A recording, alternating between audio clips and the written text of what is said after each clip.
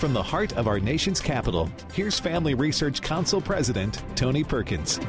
Welcome to this Wednesday edition of Washington Watch. Thanks for tuning in. We're broadcasting from our media center here in our Washington, D.C. headquarters before a live audience today. So it may look and sound a little bit different. Wish you were here, but glad you've tuned in.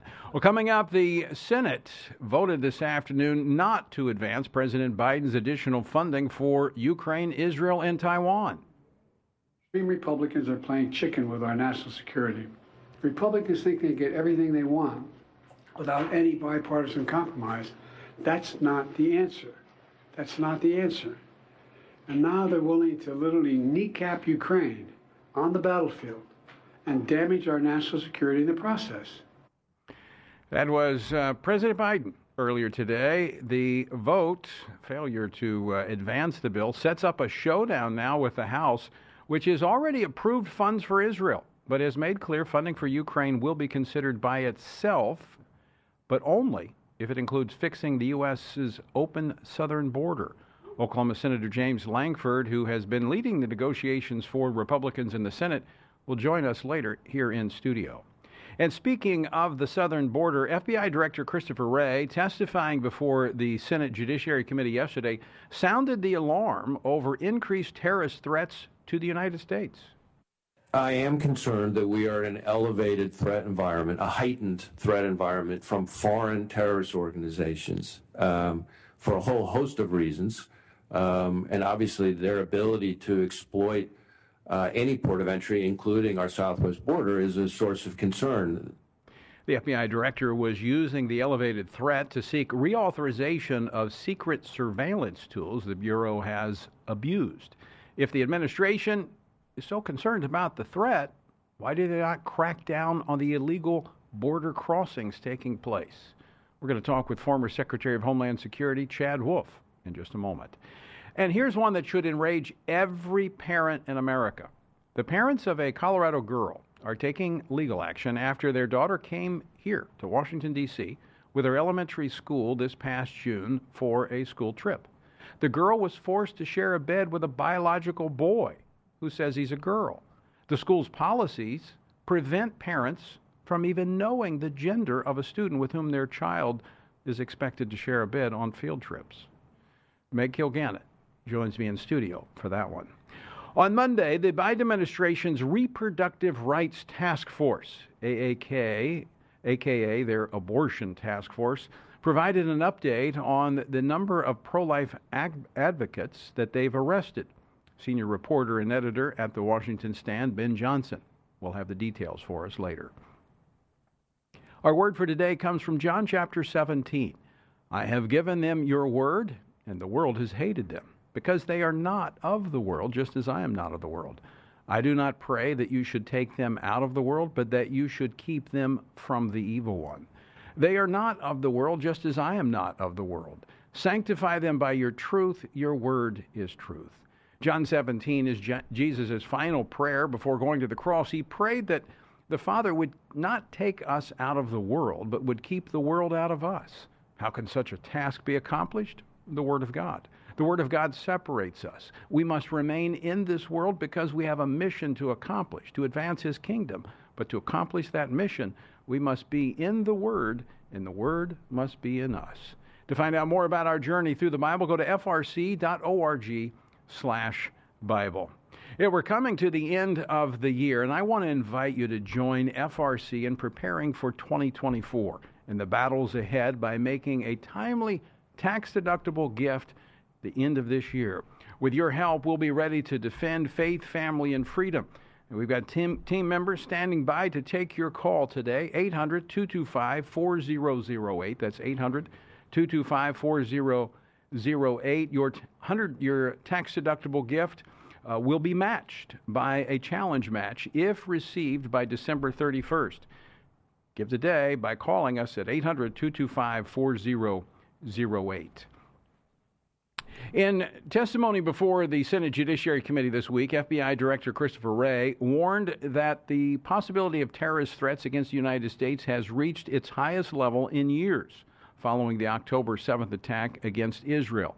This comes at a time as Republicans in both chambers of Congress are attempting to resolve this issue by forcing the Biden administration to seal the southern border, at least change their policies.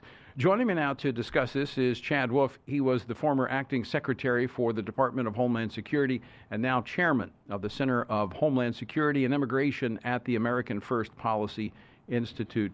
Chad, welcome back to the program. Good to see you. Yeah, good to see you as well. So your reaction to the FBI director's testimony yesterday? Yeah, well, this is similar to testimony that Director Wray gave probably about 2 weeks ago, also talking about the rise in the number of threats that he sees across the board. And it's not just of what's going on in Israel and with Hamas, but obviously we got to look at what's going on in Afghanistan and the consequences of that chaotic withdrawal 2 years ago. We got to look at what's going on the southern border. And there's a number in the CCP, and so there's a number of threats. And I think that for one manner or another, they're all converging now. And I think the director's right, where he's seen just a multitude, the highest number of threats that we've really seen since 9/11. And so I don't think it's a coincidence, and it's not happenstance that this all occurs on President Biden's watch. The leadership or lack of leadership overseas is starting to reverberate now here in the homeland. So, Mr. Secretary, let me ask you this question. One of the issues that the Republicans are saying we want in exchange for any additional funding to Ukraine is to secure the southern border. But we don't see any movement on behalf of the Biden administration to say, yeah, okay, I get it. We've got the FBI director admitting that we have a problem there, that's a part of the threat to America, but yet they're refusing to make any movements. It's really remarkable that they don't look at that southern border and see the images, right? We have 10,000 2 days ago come across that border, 12,000 in the last 24 hours, that they don't look at that border and say it's an absolute disaster. We need to change course. And look, we're open to having changes and some fundamental differences or changes to law so that we can manage this border better. They don't want to do any of it. Instead, they want Ukraine funding and some other funding, and they don't want to touch the border. They think what's occurring along the border is just fine. And it's just out of sync with most Americans, and it defies reality. Chad, the director of the FBI yesterday using his testimony to push for reauthorization of FISA, the surveillance tools under Section 702, the ability for them to continue to use these tools. Now, I've had non-classified briefings on this, and I understand that they've been using this successfully, and there is a threat here. But there's also been a lot of misuse and abuse of their tools. And again, not willing to negotiate with Republicans and say, yes, we'll do this or we'll give up on this. They're just wanting it their way or it's the highway. Yeah, it seems to be a little bit of a pattern here. I think what the FBI director should be acknowledging that, yes, it has been abused for some time, and we need to look at some reforms. And I think that's what you see from congressional Republicans. And there's been a number of pieces of legislation introduced that says, look, this is a useful authority if used the right way, but we've seen it abused, so we need to reform it. But as you indicate, they don't seem to be engaged in that back and forth to say, yeah, look, we agree with you. Let's reform it so that we can keep it as a law enforcement and intelligence tool, but use it the right way to protect Americans, not spy on them and do all these other things that they were doing. But again, it seems to be a pattern. Now, Chad, I know you've been in this business for a long time. You're not having access to the current classified data, but based on trends, patterns that you see, weaknesses under the current administration, are you concerned that we might see something like what happened in Israel on October the 7th, that some of these sleeper cells in here may be activated soon? Yeah, look, I think the risk is certainly high, not only from the inspired threats that I think Director Wray talked about, but when you have 1.8 million gotaways that come across the southern border in the last almost 3 years, you don't know who they are. And you see the number of CCP individuals coming over the border, 20,000 or more. You have to start asking yourself, what are those hidden threats? And so I think that we are at a higher risk than we have ever been since 9/11. because of some of the actions by this administration, the wide open southern border, the lack of leadership overseas. And you just see that with the amount of U.S. interest overseas being targeted and attacked almost on a daily basis. And so it's not a big leap to say some of that could start occurring here in the homeland. And look, we've got a robust law enforcement presence here. There's a lot of different ways that we're able to stop and disrupt, but that's not to say that we are able to catch everything. Do you think the department, the Bureau in the Department of Justice has been distracted by the focus that they've placed on their political agenda of going after pro-life individuals? I mean, we've seen an escalation of the use of the FACE Act. We're going to talk about that a little bit later in the program. But it's like they've put a higher priority on going after their domestic political opponents than they have on protecting this country from real threats. Well, there's no doubt, right? So whether you're targeting the Catholic Church, you're targeting, the pro-life movement and supporters and pregnancy centers and all of that. And I think most Americans look at that, and I certainly look at that and say, aren't your resources better spent elsewhere, actually tracking down perhaps terrorists and other individuals that want to do some really dire things here to Americans and to American communities? And then you look at the Department of Homeland Security, who to this very day will say the biggest threats to the homeland are climate change and white supremacists. And you just shake your head and say it's divorced from reality. From everything that we're seeing in the news, that is not what most Americans are concerned about, and it's not what DHS law enforcement are concerned about. And so I think whether it's the Department of Justice, DHS, or elsewhere, I think a lot of them, unfortunately, are putting in their political bias there to further an agenda, or not looking at the facts and the real threats. So Chad Wolf, let me ask you this question, because you have a long career in serving in this field. How deep does that go? Is that just the political appointees and the political class? Once you get below that, you've got men and women who are committed and want to get the job done? Well, it's certainly the political leadership of those departments, without a doubt. I saw it at DHS. There are some what we would call the administrative state, right? They also are referred to as the deep state. There are some there that are just not on board with certain agendas, and mainly from a Republican standpoint, right? And why is that? Because generally Republicans are for smaller government and less power in the hands of the federal government. And if you're a career bureaucrat, that cuts at your center of power. You want more control, right? And so there's always going to be that healthy tension, and we certainly saw it, or I would say tension. I'm not sure it's healthy. There's certainly that tension, and we saw it in the Trump administration to levels that we've never seen it before. Democrats, for the most part, the Biden administration, for the most part, doesn't see that. And they see individuals in career slots that are supportive of their agenda. And so, I think it does reverberate down into career individuals. I don't want to dismiss that the vast majority of career folks that work in these departments are patriotic Americans. They want to do the right thing. But like all individuals, they have bosses and supervisors, and they take their direction from people running these departments and agencies. And so they have to do their job at the end of the day. Right, and this is another example. Elections have consequences. Chad Wolf, thanks so much for joining us. Always great to see you. Merry Christmas. Thank you. All right, folks, coming up, Meg Kilgannon joins me here on set as we talk about disturbing news out of education. That's next here on Washington Watch. Don't go away.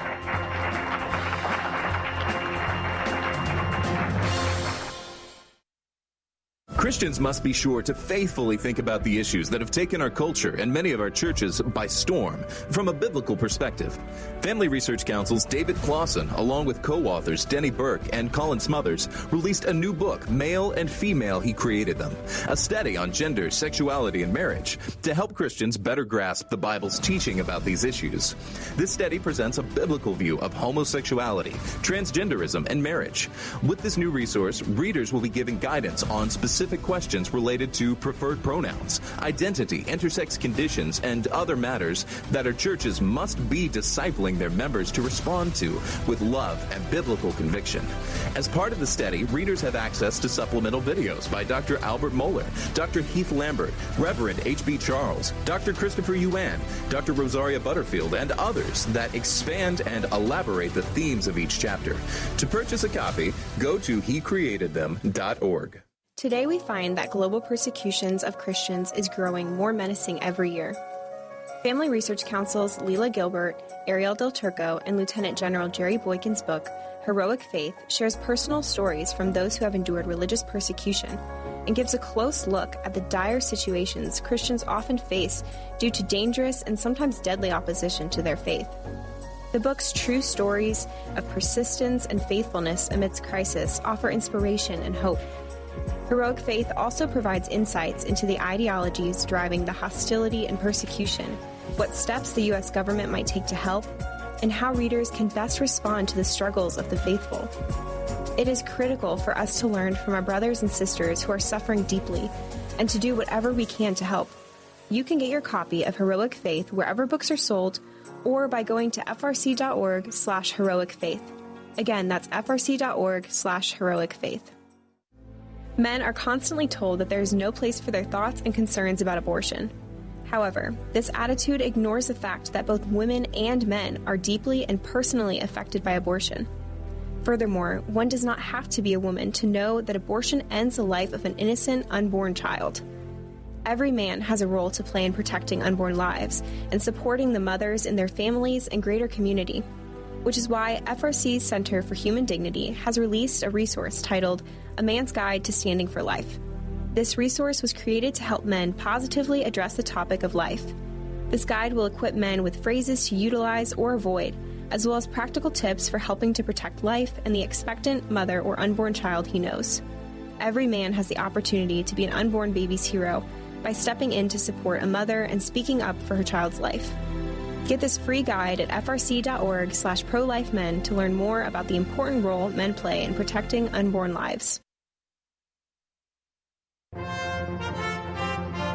Merry Christmas. Welcome back to Washington Watch. Good to have you with us as we are before a live audience here in the FRC Media Center at our headquarters in Washington, D.C. The parents of a Colorado girl are taking action after their daughter came here to Washington, D.C. on one of those elementary school field trips. It was this past June. Well, the girl was forced to share a bed with a biological boy who says he's a girl. Well, the school's policies prevent parents from knowing the gender of the student with whom their child is expected to share a bed with on a field trip. In fact, it hides it from their own parents.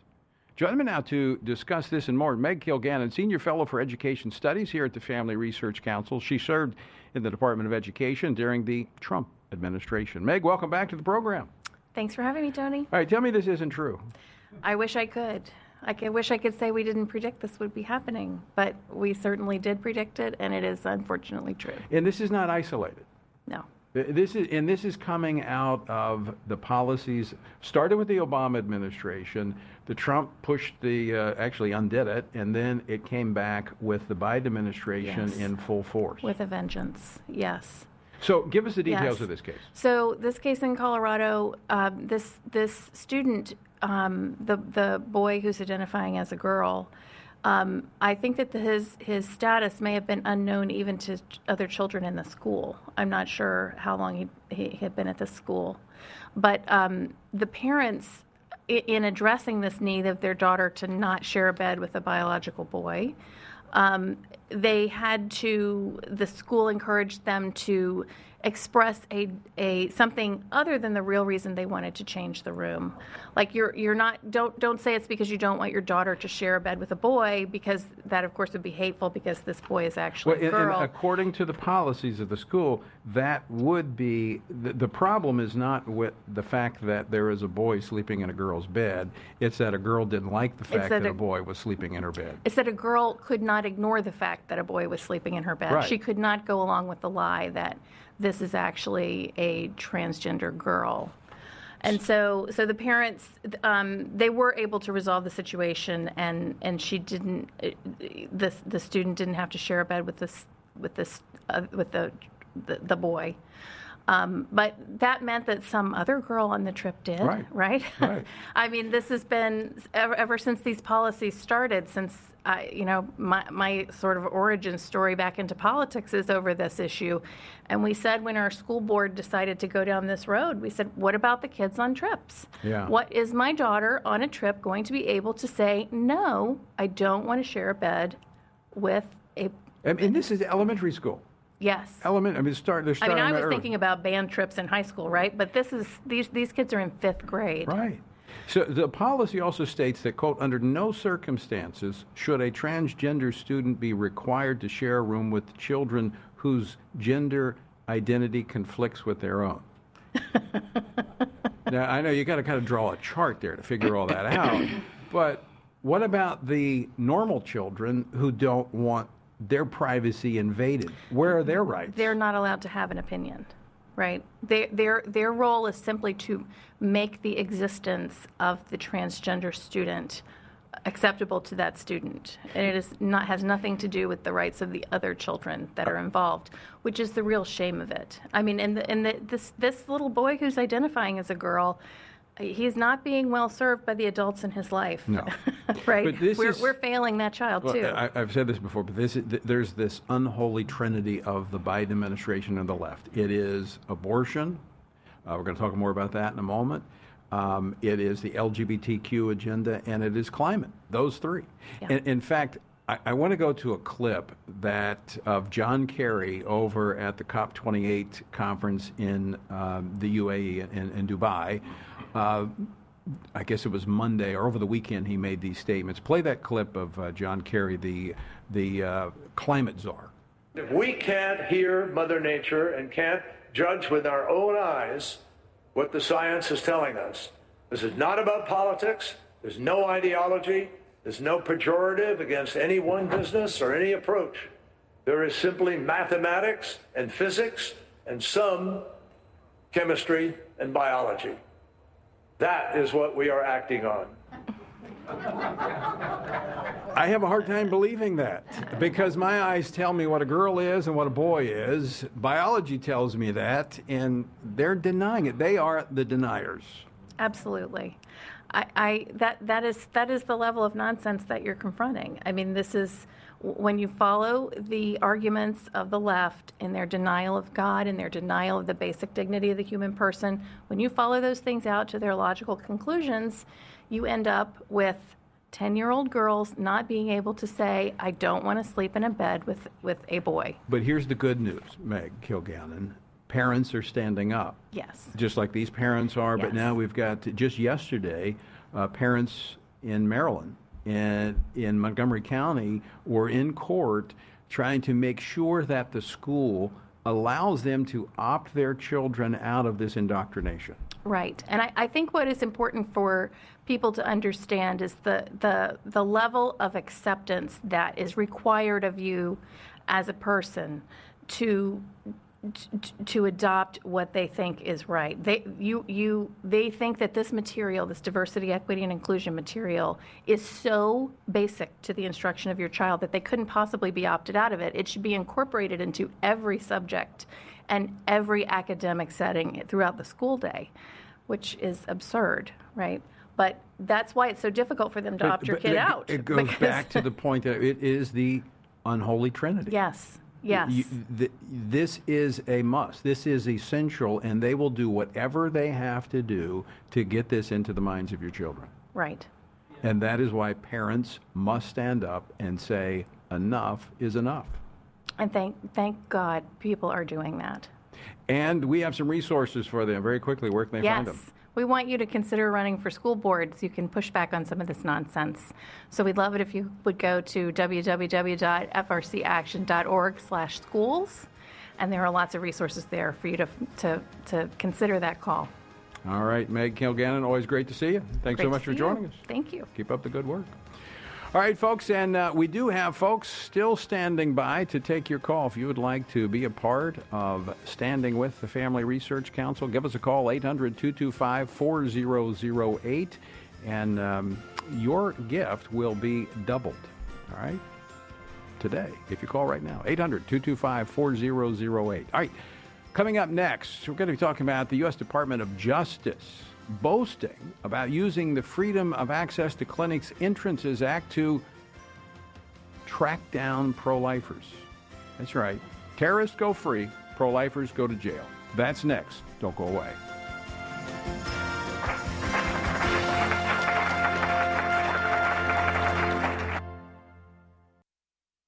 Christians must be sure to faithfully think about the issues that have taken our culture and many of our churches by storm from a biblical perspective.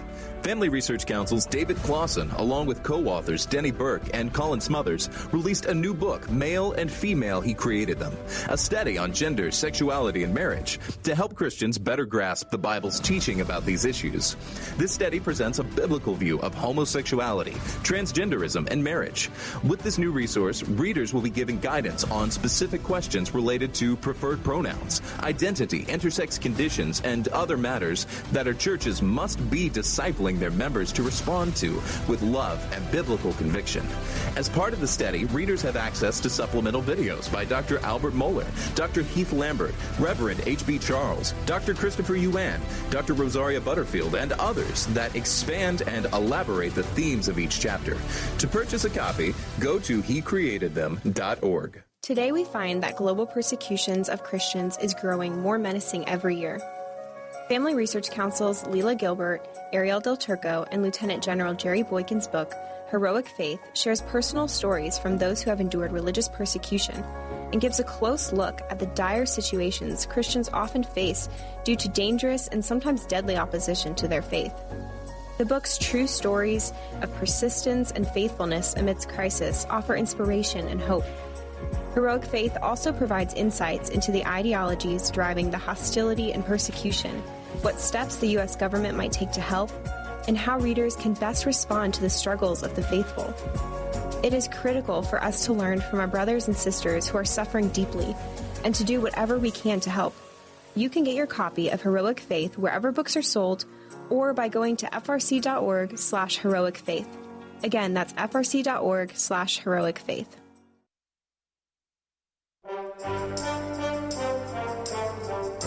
Welcome back to Washington Watch. We're broadcasting today from our media center and in our headquarters here in Washington, D.C. before a live audience.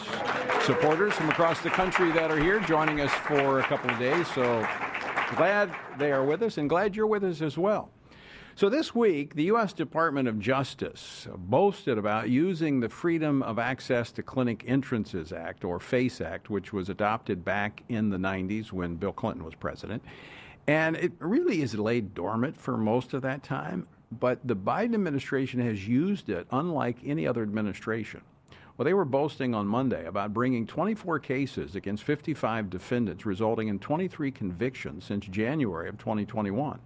That was among updates that came during a briefing by Attorney General Merrick Garland and the Reproductive Rights Task Force that the Justice Department created back in July of 2022. We established this task force as a whole-of-department effort to closely scrutinize these new complex and widespread threats to reproductive health for any infringements on federal protections.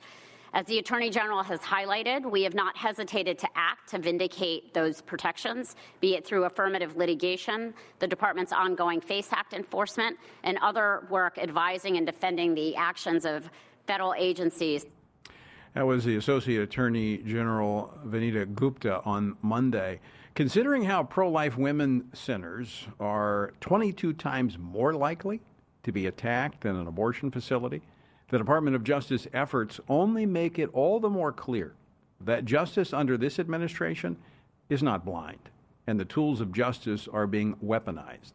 Join me now to talk about this, Ben Johnson, senior reporter and editor at the Washington Stand, who has written on this. Ben, thanks so much for joining us today. Pleasure to be with you as always. 24 cases, that may not sound like much, but it's notable, right?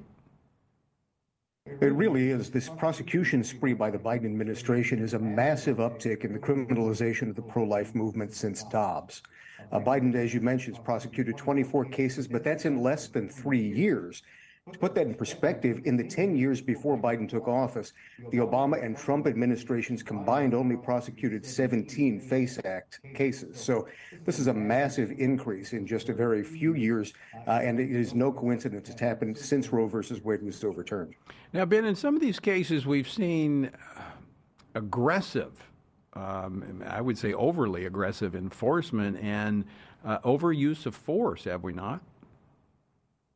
Oh, certainly. In many of these cases, frankly, the crime underlying the charges have been something akin to the 1960 sit-in movement of the civil rights movement. They would be virtually indistinguishable from that kind of peaceful pro-life activity. Both of them, of course, protesting laws that deny people's humanity. When you look at the cases that they're bringing, these are pretty hardened criminals, as you can imagine. One of them is an 87-year-old concentration camp survivor who's facing a year in prison and a $10,000 fine. One of them was a Franciscan monk who was sentenced to 6 months, I should say, in a different kind of a cell. There are dozens of FACE Act prosecutions against standard people you would see in your churches on a Sunday morning. In one case alone, there are 11 pro-life people, some of them in their 60s and 70s, who are facing 11 years in prison, a $350,000 fine, again, for something that's akin to a civil rights sit-in. And not all of them, by the way, are churchgoers or Christians or religious at all. One of the groups, there were 9 members of a group called the Progressive Anti-Abortion Uprising. It's a secular group. They were protesting in front of an abortion facility in Washington, D.C. One man decided to cut a plea bargain with the prosecution, entered a guilty plea, and his guilty plea ended up in a 10-year prison sentence. Of course, we know in the case of, for example, a transgender activist who attacked a pro-life organization, he was acting out of his pro-abortion convictions. The Justice Department decided to recommend 0 jail time for him. So this is not equal justice by any stretch of the imagination. So let's talk about that a little bit, because I noted in the intro that pro-life women's centers are 22 times more likely to be attacked than abortion facilities. What are we seeing on that front in terms of the DOJ pursuing those crimes? Well, that came up in a hearing with Chip Roy, the confrontation that he had with Assistant Attorney General for Civil Rights, Kristen Clark, in the DOJ. Clark mentioned many times that she's now reaching out to pro-life groups to try and increase the prosecution there. Chip Roy mentioned on the floor that the most recent count under this administration, you have prosecutions overwhelmingly targeting pro-life people, despite the fact that, as you mentioned, pro-life organizations are much more likely, 22 times more likely to be targeted. The current rate, according to him, is about 35-1 under the Biden administration. So there's clearly a difference in enthusiasm for prosecuting pro-life sidewalk counselors.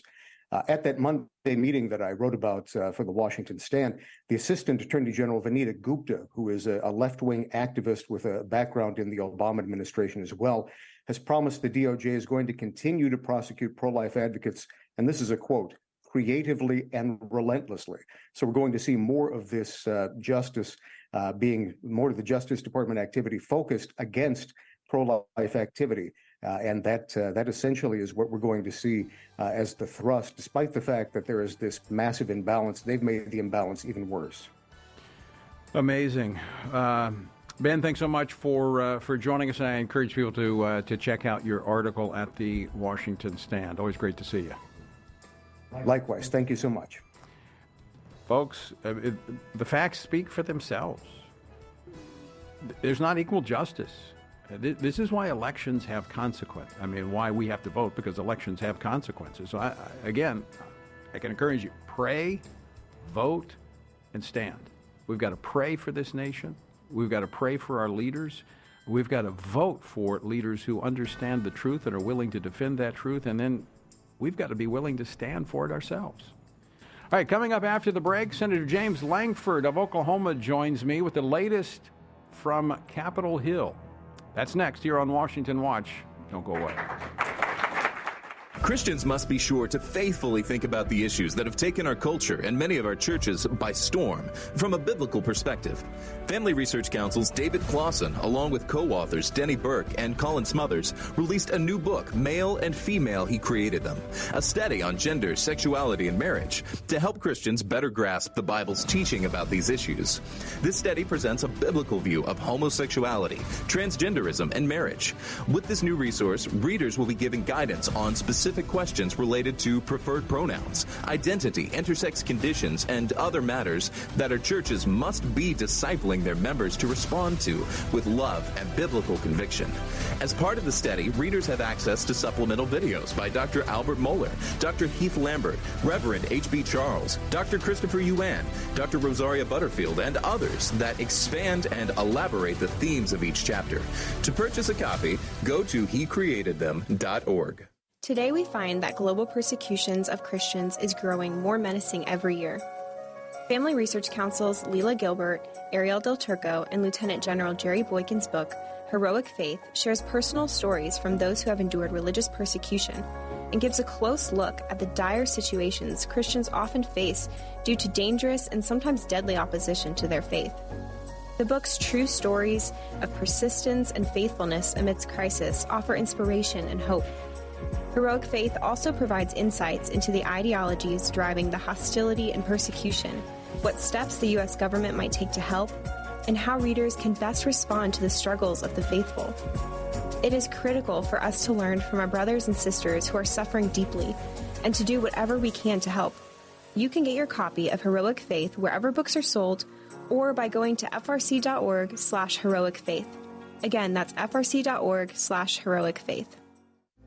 Men are constantly told that there is no place for their thoughts and concerns about abortion. However, this attitude ignores the fact that both women and men are deeply and personally affected by abortion. Furthermore, one does not have to be a woman to know that abortion ends the life of an innocent, unborn child. Every man has a role to play in protecting unborn lives and supporting the mothers in their families and greater community, which is why FRC's Center for Human Dignity has released a resource titled A Man's Guide to Standing for Life. This resource was created to help men positively address the topic of life. This guide will equip men with phrases to utilize or avoid, as well as practical tips for helping to protect life and the expectant mother or unborn child he knows. Every man has the opportunity to be an unborn baby's hero by stepping in to support a mother and speaking up for her child's life. Get this free guide at frc.org/prolifemen to learn more about the important role men play in protecting unborn lives. It's beginning to look a lot like Christmas everywhere Bing Crosby. you go. I mean, how do you beat that, you know? I know. James Lankford, my guest, who sounds like Moses or the voice of God coming into the room. All right, Senator James Lankford of Oklahoma joins me. Just came off the Senate floor and has got to actually go right back. The $110.5 billion supplemental that included funding for Ukraine, Israel, and Taiwan did not advance because Chuck Schumer, the scare leader in the Senate, refused to yield to the concerns about the border. That's right. Yeah, there's border funding in it, but that funding was really going to be used to be able to faster facilitate people actually coming in so they don't get clogged up at the border. And we said absolutely not. I would tell you Republicans held together 100%. I was surprised. Blocked the movement of that bill in. That's called denying cloture. Wouldn't allow it to be even debated. And said to Chuck Schumer, we will debate this once we actually have real border security. And he offered, well, how about we do an amendment? And we know what that game is. That game is, okay, we'll give you an amendment. You'll get 57 votes. 57 votes. But it was 60. It was a 60 right. vote It's a 60 vote threshold. He'll say, well, you'll get 57 votes. Then, oh, sorry, you didn't get it. And then we're going to get what we want. We said absolutely not. This is an issue the American people, Republican, Democrat, Independent, care about. We have a border that's being overrun. Yesterday was the highest number ever in the history of the country. 12,080 people yesterday crossed our border. It was the highest September in the history of the country, highest October in the history of the country, highest November in the history of the country, and yesterday was the highest single day in the history of the country. This is going exactly the wrong way, and everybody just says the answers are obvious, let's do it. Now, you've been leading negotiations in the Senate over this bill, and of course, you've been at the border multiple times, so you know both issues quite well. Do we see the Democrats, the administration, yielding on this? On some, I would say the challenge of it is the House has to get 218. You can do it purely partisan. So they passed a really good bill, which is H.R. 2, but with no Democrat support as well. And they said, okay, you guys go get 20 Democrats on your side. We couldn't get any on our side. It's just not going to work that way. So I've got to work with a Democrat Senate and a Democrat White House to be able to negotiate a bill that can both pass our muster and a Republican House muster to be able to figure out how do we actually thread that needle. That means we're not going to get everything we want, but we've got to get the essential elements. So what are those essential? What are those non-negotiables? Well, a couple of non-negotiables. Let's take yesterday, 12,080 people that actually came through. We had 7,000 of those were just released in the country, just released because they had no room. We're at 400% capacity right now in those soft-sided facilities at the border, and so they're just processing people as fast as they can, checking them in, getting a fingerprint, giving them a piece of paper, and saying, show up at a hearing 4 or 5 years from now, and we'll screen you then. That can't happen. When you do that, that just tells the next person, flood the border again, and you'll get just released. It's like a blitz. Correct. These folks don't qualify for asylum. They're requesting asylum, but everyone knows they don't actually qualify for asylum. And they don't show up for their court hearing. Correct. They don't show up for the hearings. So the essential things is you've got to be able to screen for asylum at the border. You've got to be in detention, screen for asylum at the border, and you can't do mass releases in the country. It just incentivizes more people to go. And the history is that we'll just kind of forget about it. Right. And they're expecting at some point in time there'll be somebody who will just give them, just wipe the slate clean and let them stay. Right, but we're not going to do that. I mean, the most basic thing. And there's a group that's labeled by the administration, it's an older term on it, called special interest aliens or special interest migrants. These are folks that come from known terrorism, known areas that we don't have criminal background information on. We don't know them, but we know the area of the world they're coming from is known to be terrorism. We have had an enormous rise in those of the tens of thousands that have come in just the last few months across our border. Chris Wray, who's the director of the FBI, just said yesterday it's like warning lights are flashing on the dash every direction he's looking. And we're trying to be able to wake up the administration to say, you've always tried to pretend this is just a border issue. This is a national security issue we're dealing with. This is very different now. Yeah, we played a clip of the director's testimony yesterday. So how can the administration defend not taking action at the border when their own FBI director is saying, I'm seeing the greatest threat level I've seen since 9/11. Right. Yeah, he's saying he's seen the greatest threat level he's seen in his career in the FBI is right now. We lose track of sometimes as Americans. It was people that were not legally present in the United States that carried out 9/11. Right. And I keep reminding everyone, we have an open border, and every terrorist organization in the world knows it.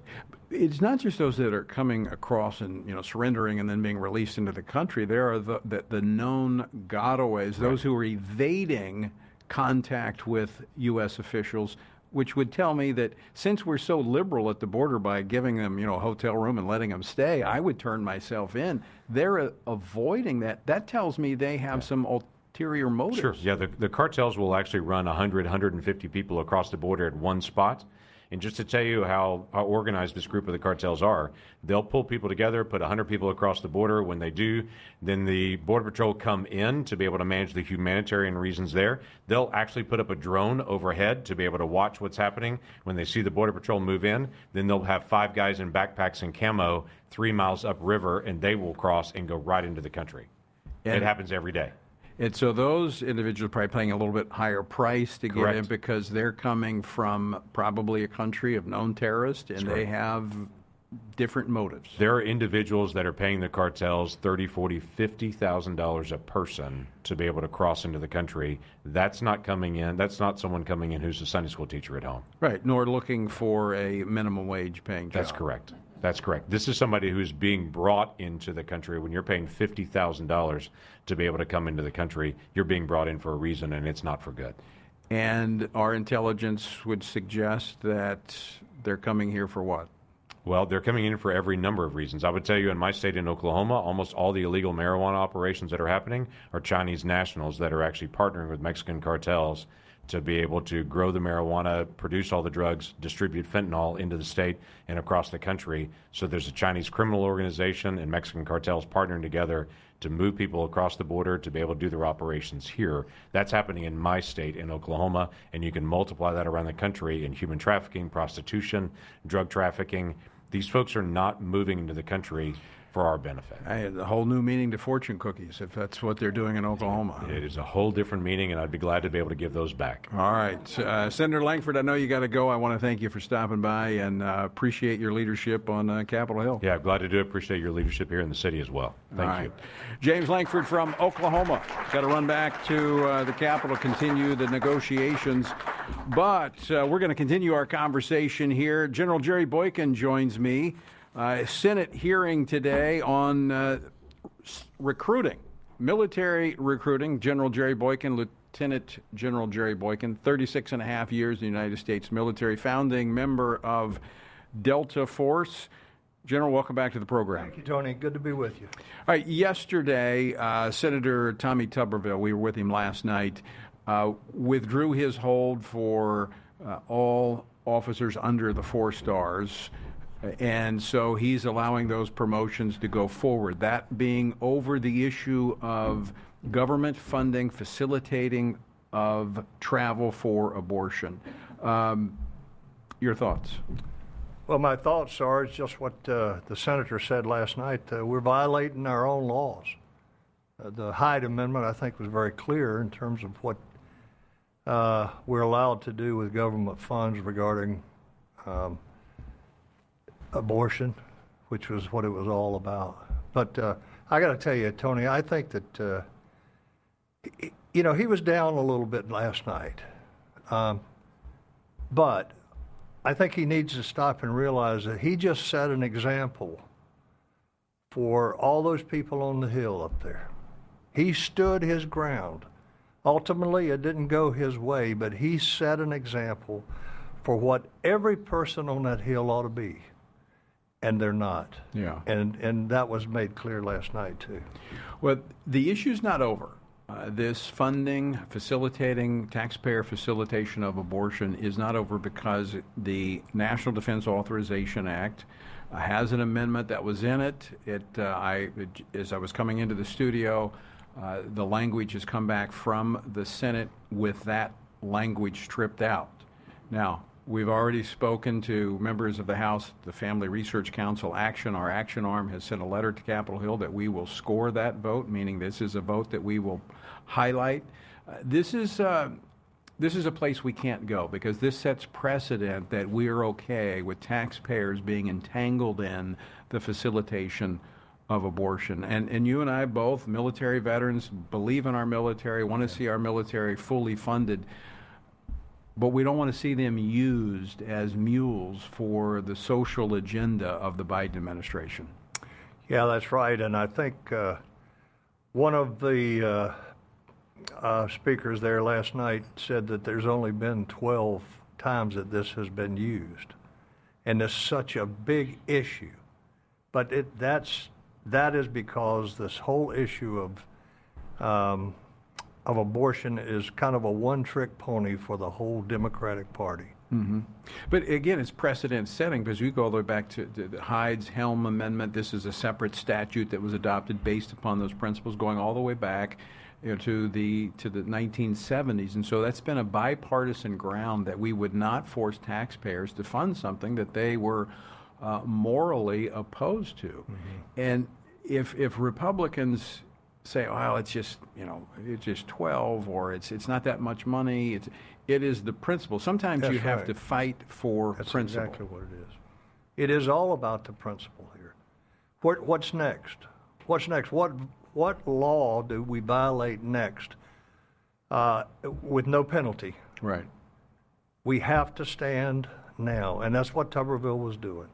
Was standing on something that he believed in, and if you could have heard him last night, our audience did, but I thought he made a very clear case for why he did what he did, and I personally think he's a hero. Yeah, I commend Senator Tuberville for his 10, 11 months that he took this stand, but he saw that they were about to change the rules, and he used the football analogy on that, and I completely understand. But now, as I mentioned, this goes back to the National Defense Authorization Act. And folks, I'm going to give you a head start on this because the language will probably be rolled out later tonight or Tomorrow it will be on the House floor. So I want to encourage you to contact your congressman and say, do not support the National Defense Authorization Act unless it keeps me as a taxpayer from having to facilitate abortions and take innocent life. Let them know that you're not going to be a part of that. You can call the Capitol switchboard, 202-224-3121. That's 202-224-3121. Call the Capitol switchboard and talk to your member of Congress. Talk to their staff. Say, well, I don't actually know who my congressman is.